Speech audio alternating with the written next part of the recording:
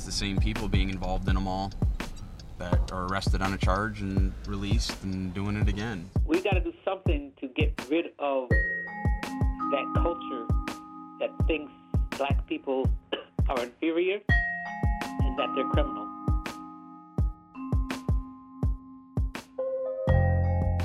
Hi there, it's WAMC News Director Ian Pickus. And on this episode of the WAMC News Podcast, I'll be turning the entire episode over to my colleague Jackie Orchard for a story she's been working on for months. Following the May death of George Floyd while in Minneapolis police custody, Albany experienced a slew of protests and riots.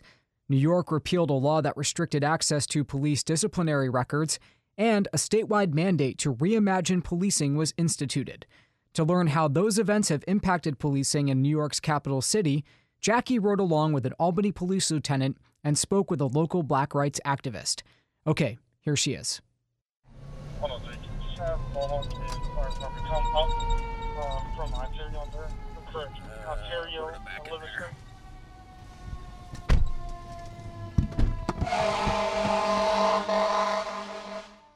Albany is experiencing one of the most violent years in its history. There have been more than 100 shootings in the city in 2020, an increase of over 240% since last year.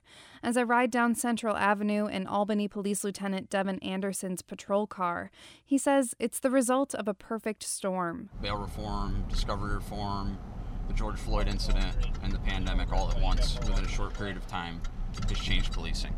Anderson has been an officer in the Albany Police Department for 14 years. He says the recent unrest around civil rights has affected policing more than the COVID-19 pandemic. But he says his fellow officers don't deserve to be targets of the Black Lives Matter movement. I can only speak for Albany PD that I don't believe we have a race problem in any way, shape, or form. I asked him what he meant by race problem. I do not believe the people that I work with make decisions based on race. It's as easy as that. Like I said, yes, we are primarily in the inner city neighborhoods, which are primarily minority, but that's because that's where we're called for service. That's where we're needed. It's not a racial thing. Anderson, who is white, is pretty indignant about the accusation that the Albany Police Department might have racist cops. He says Albany has been a frontrunner in fair policing for decades. The department was named in President Obama's 2016 task force on 21st century policing as an example of what to do right. Weeks after I rode along with Officer Anderson, on November 1st, David Hopt, a 4-year veteran of the Albany Police Department, was caught on body camera footage making racially charged statements. Bro, they're the worst race, and you can't deny, over the last X amount of months, they are, and because we worked, they are getting worse and worse. Mm-hmm. They're getting worse, and people are defending that. Are you kidding me? Albany Police Chief Eric Hawkins says that officer will be terminated. I do believe that law enforcement's become the main target for society's problems right now. Anderson says it's not that racism doesn't exist, but it's not fair to pin all the frustration on the police. They don't know me. They don't know anything about me. They're making assumptions based on social media and news media and rumors and stuff like that. They're ignorant. They have no knowledge of what actually happens. He references a demonstration in Albany in May. Following peaceful protests earlier on, a man threw a brick at a patrol car and several people hurled trash at a line of cops. The tense standoff lasted for hours as officers used horses, tear gas, and explosives to disperse the crowd. I mean, half those people weren't from Albany and have never dealt with an Albany cop. I mean, Albany, we weren't involved in any of the stuff people are protesting about. We haven't been involved in any of the stuff people are protesting about. So if you have a unit available, can you have them check 30th Street, Barclay Street? It's going to be for the vehicle involved. Dr. Alice Green is the executive director of the Center for Law and Justice in Albany. She is a black woman and has been an activist in the community for decades. She says the Albany Police Department may not have been involved in any of the recent viral instances of police brutality, but they do not have a spotless record. The Center for Law and Justice was started because 6 police officers who knew this one young man who was mentally handicapped was making noise, and they followed him to his apartment. He locked the door on him, They climbed up the roof and looked through the window and blew Jesse Davis's brains out of him. In the 1984 incident, Green says Davis was found to have a keychain and a toy truck in his hand, but police said he came at them with a knife and a fork. But those police officers got off. You know, they were not indicted. They got off. We have gone through killings of black people in Albany. Maybe not yesterday, but we have. And then there's the case of 19-year-old Elazar Williams, who was shot in the back by an Albany police officer in 2018 and paralyzed. APD cleared Detective James Olson of any wrongdoing. Green says the community hasn't trusted city police since. We have a long history of police brutality in Albany and of killing of black people. No, the country didn't hear about Elazar, but that doesn't mean it didn't happen. There are very hardworking, well-trained officers on this department. They go out every day to do the best that they can. Mistakes happen. We don't work in a zero-defect world. As long as they're attempting to do the right thing, we don't work in a zero-defect world. Mistakes happen. As long as their intent was to do the right thing, mistakes of the heart versus mistakes of the mind. People make mistakes. That's part of the bad apple philosophy, that if something happens in the police department, if an officer does something wrong, it's that officer. He's a bad apple in an otherwise,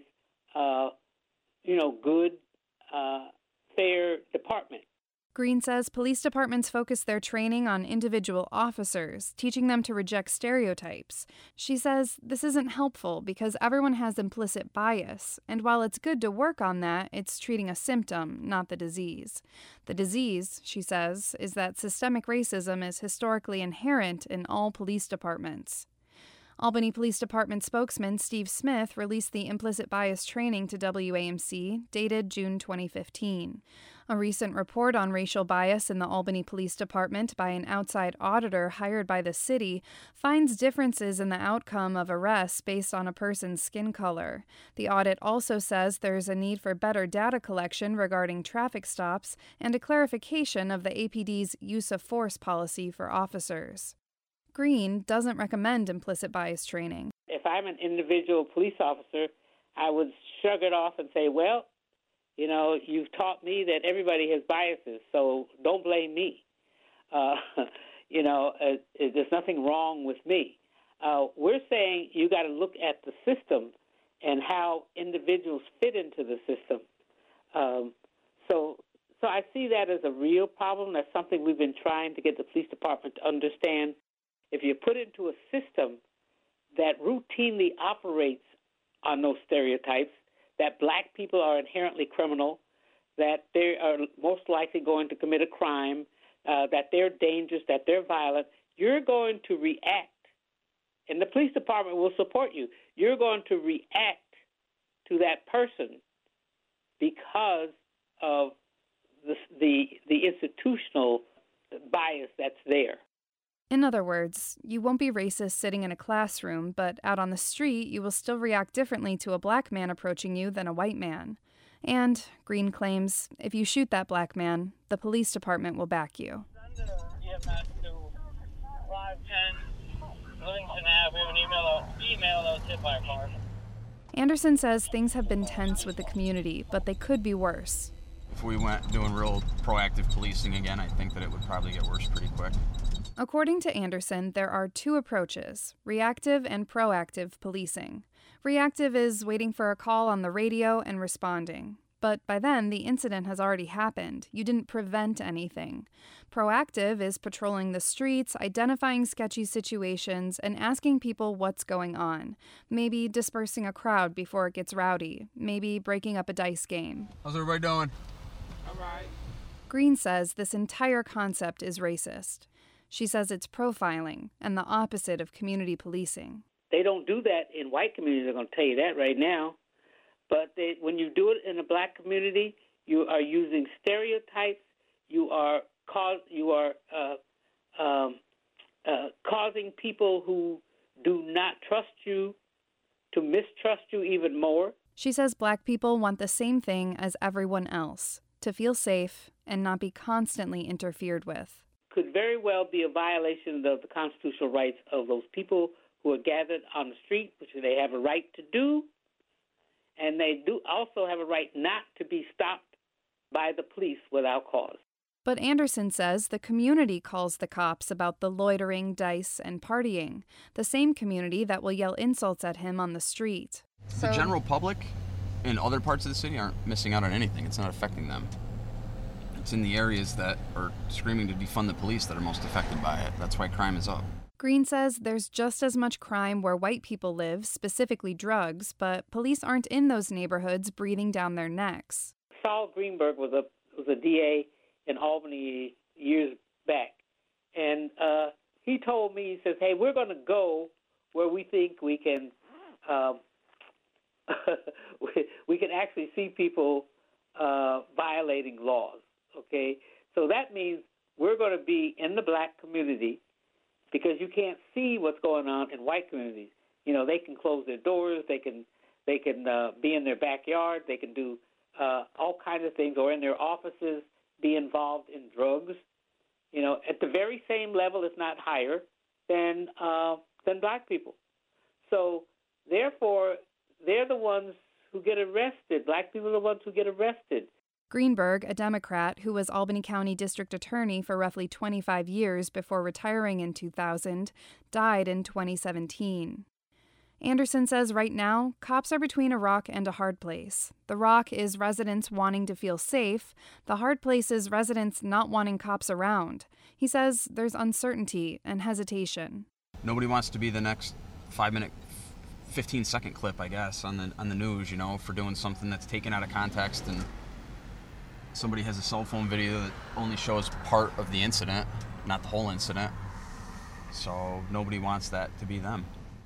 Anderson says people need to remember that cops are called to control dangerous situations, and he says that requires force. Kneeling is, I mean, if somebody is fighting and wants to get up, you have to put your body weight on them, and the most effective way to do that is a knee. You know, you get pain compliance and muscle compliance right there. You have to control somebody. You have limited options, and especially if they're larger than you, if you can get on top of them, hold them down, a knee in the back or a knee on the shoulder or a knee on the side of the head it's excruciating and very good at holding a person in place.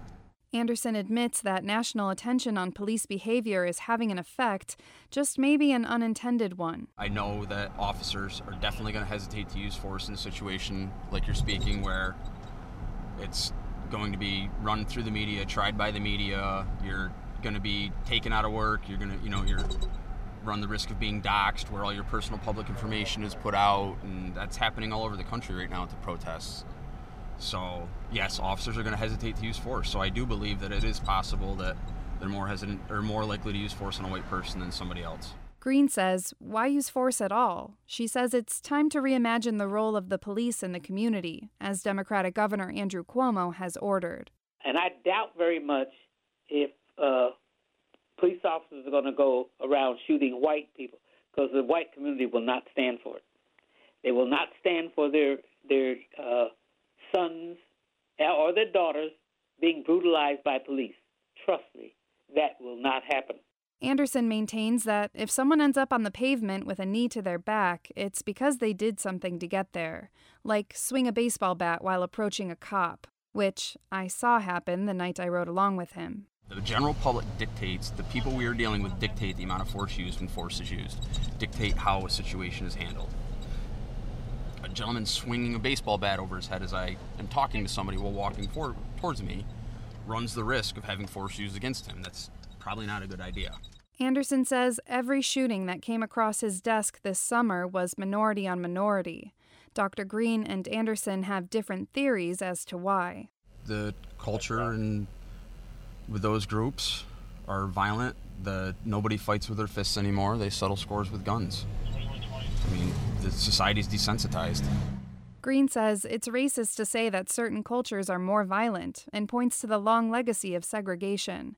She says if you are black and all of your neighbors are black and you have a conflict with someone you know, chances are that person will also be black. It should not be defined as a black-on-black crime, because there's also white-on-white crime. Same thing. FBI data from 2017 says 80% of white victims were killed by white offenders. 88.5% of black victims were killed by black offenders. Does that mean my skin determines whether I'm violent? I don't think so. Does my skin determine that I'm a criminal? I don't think so. Does my skin say that I'm inferior? I don't think so. One thing Officer Anderson and Dr. Green agree on is that education plays a role in the success of black communities. Education's part of it. Mediation's part of it. Hope is part of it. When these kids idolize the kids that are out on the street living that life, that's the life they're going to live. Green says it's more about lack of funding for schools. In January 2020, statistics gathered by the Institute for Child, Youth, and Family Policy at Brandeis University on the Child Opportunity Index 2.0 show that black children in Albany are 7.6 times more likely than white children to live in neighborhoods with substantially lower opportunities to grow up healthy. If you live in the city of Albany, your tax base is much less than somebody who lives in, Loudonville. So your school system has less money. Green says less money means less resources, like equipment for virtual learning during the pandemic. She calls it a school-to-prison pipeline. According to the U.S. Bureau of Justice Statistics, at the end of 2018, about 1.5 million Americans were in prison in the United States. According to 2018 census data, there were 40 million black people in the U.S. and about 250 million white people, so about 6 times as many white people.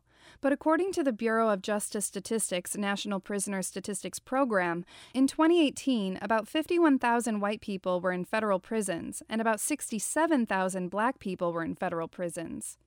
The imprisonment rate of black males was 5.8 times that of white males, and the imprisonment rate of black females was 1.8 times the rate of white females.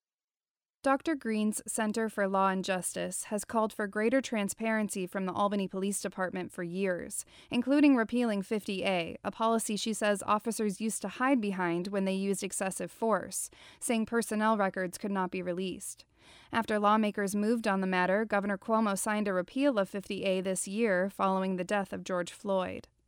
But Anderson says the call for protesters to subpoena officers' personal records is the wrong solution. People don't like being arrested. People make false complaints against the cops all the time because it's a way of delegitimizing their arrest. Every cop that's got more than a couple days on the street, more than 5 years, say, has had false complaints made against them, myself included. They're unsubstantiated, they're unfounded. If that file goes out, people are still going to see that those complaints are made. The general public believes those complaints because right now the general public doesn't believe the police. Anderson said the equivalent would be if someone said that every story I reported was false because they didn't like something I wrote about them. But there are reporters who make stuff up, and there are cops who do bad things, so what is then the solution to prove that a cop has a history of racism or whatever? What's the solution then? I'll take care of that when I'm done here. There are how many hundreds of thousands of cops in America? How many hundreds of thousands of calls for service go out on a daily basis? And how many legitimate complaints happen? Like I said, people don't like getting arrested. People make false complaints about that all the time. Courts in New York are still sorting out whether unsubstantiated claims can be released under the repeal of 50A, or if it only applies to substantiated claims. Green claims she has had to file Freedom of Information requests to get reports on shootings in the past. She says she still hasn't received the full report on an incident on First Street, for which an officer was arrested and 2 more were suspended. Smith, the APD spokesperson, says APD has cooperated as much as the law allows during an ongoing investigation, saying, quote, Dr. Green did submit a FOIL request regarding the First Street incident. That's the process for turning over any documents, and we turned over what we are legally able to turn over. That case is still ongoing, with the officers going through the process in accordance with their collective bargaining agreements. The community needs to know when its police officers are misbehaving or acting unprofessional. And also, it's an issue of transparency, which we consider the biggest problem in the police departments. They don't share information that they should with the community. They also hide body cam recordings.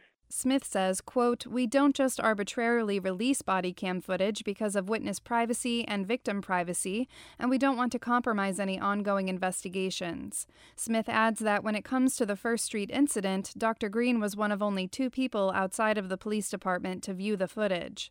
In April 2019, after Green saw the footage, she told WAMC it was disturbing, saying officers showed up to a house call on First Street and broke down the door after the man who answered it asked if they had a warrant. And said, if you don't to come out or let us in, we're going to go in and get you.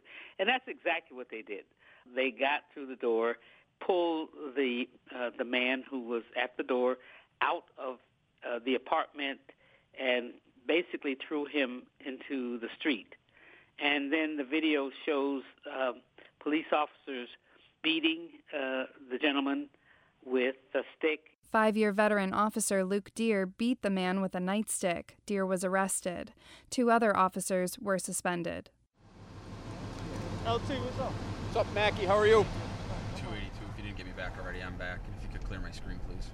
104, 2141. Officer Anderson says people shout things at him all the time now, like defund the police or various expletives not suitable for the radio. Law and order is what keeps America what it is. I mean, if the police weren't here, we would devolve into chaos. I mean, you're seeing that in other parts of the country where the riots continue and the police have taken a really big step back. So it's got to work itself out. Dr. Green argues police are exacerbating the problem, saying they don't prevent crime, they only react to it. Green says only if impoverished communities improve will crime numbers fall. It's the community and the way people are treated and the way they are allowed to survive with dignity that helps, deal with antisocial behavior. Green says she doesn't favor the term defund the police because it implies that police departments would be abolished and there would just be an empty hole.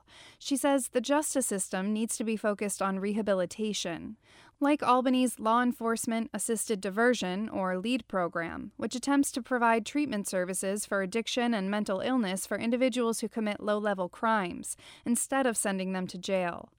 Albany County Executive Dan McCoy announced this fall that the program will receive an $898,000 grant from the U.S. Department of Justice. Dr. Green says she helped write the budget proposal for the program, but was not informed that one had been approved for how much or where the money would go. Green says she hopes it goes to creating more case managers for community outreach. But prisons have been shown to exacerbate the problem. Prisons cause criminal behavior. They do not solve the problem. So we got to rethink all of that. That punishment isn't necessarily the answer to public safety.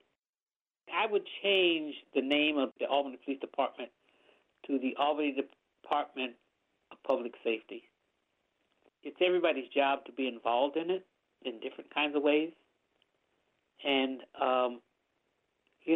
we got to do something to get rid of that culture that thinks black people are inferior and that they're criminal. Green says crime comes from poverty, not skin color. She says people who have little money and who feel marginalized make decisions based on survival that privileged people don't have to make. Poverty and racism can put stress on certain groups where they might feel they have to respond in certain kinds of ways. Green says you cannot begin to understand systemic racism if you don't learn the history of the United States. Green says the disadvantages of black people can be traced to slavery, and so can policing, when she says police officers were used to bring escaped slaves back to plantations and would announce when lynchings would occur, like it was entertainment. But Green doesn't think police officers are bad. They're simply people who have been drawn into a system that goes way back to protect white people and their property. Anderson, who is 44 years old, says the 70s were very similar to today in terms of protests and civil rights tension. It's a pendulum, he says. It'll swing back. But Dr. Green doesn't want a pendulum. She wants a rocket, to use the momentum of this time to push the conversation in a new direction. Green says even after the protests, it feels like Albany officials and cops have the attitude of, yes, racism is a problem in the country, but Albany is no worse than any other city. They try to get themselves off the hook and say, well, I'm not responsible. Nobody's saying you're responsible. We're saying that this is the way our society is functioning, and it's treating certain people unequally. It's putting a lot of people out of the mainstream of life in a society. So it is your responsibility to deal with it. Green says the first step of that responsibility is to learn. She recommends the books White Fragility, Why It's So Hard for White People to Talk About Racism by Robin DiAngelo, and Caste, The Origins of Our Discontents by Isabel Wilkerson. And she says responding to Black Lives Matter with, quote, all lives matter misses the point. That's exactly what Black Lives Matter is saying, that all lives matter. But we haven't seen that happen in this country. We have not seen equity. We have not seen people of color, black people, treated equally. On May 30th, following the death of George Floyd, there was a protest outside an Albany police branch in the South End.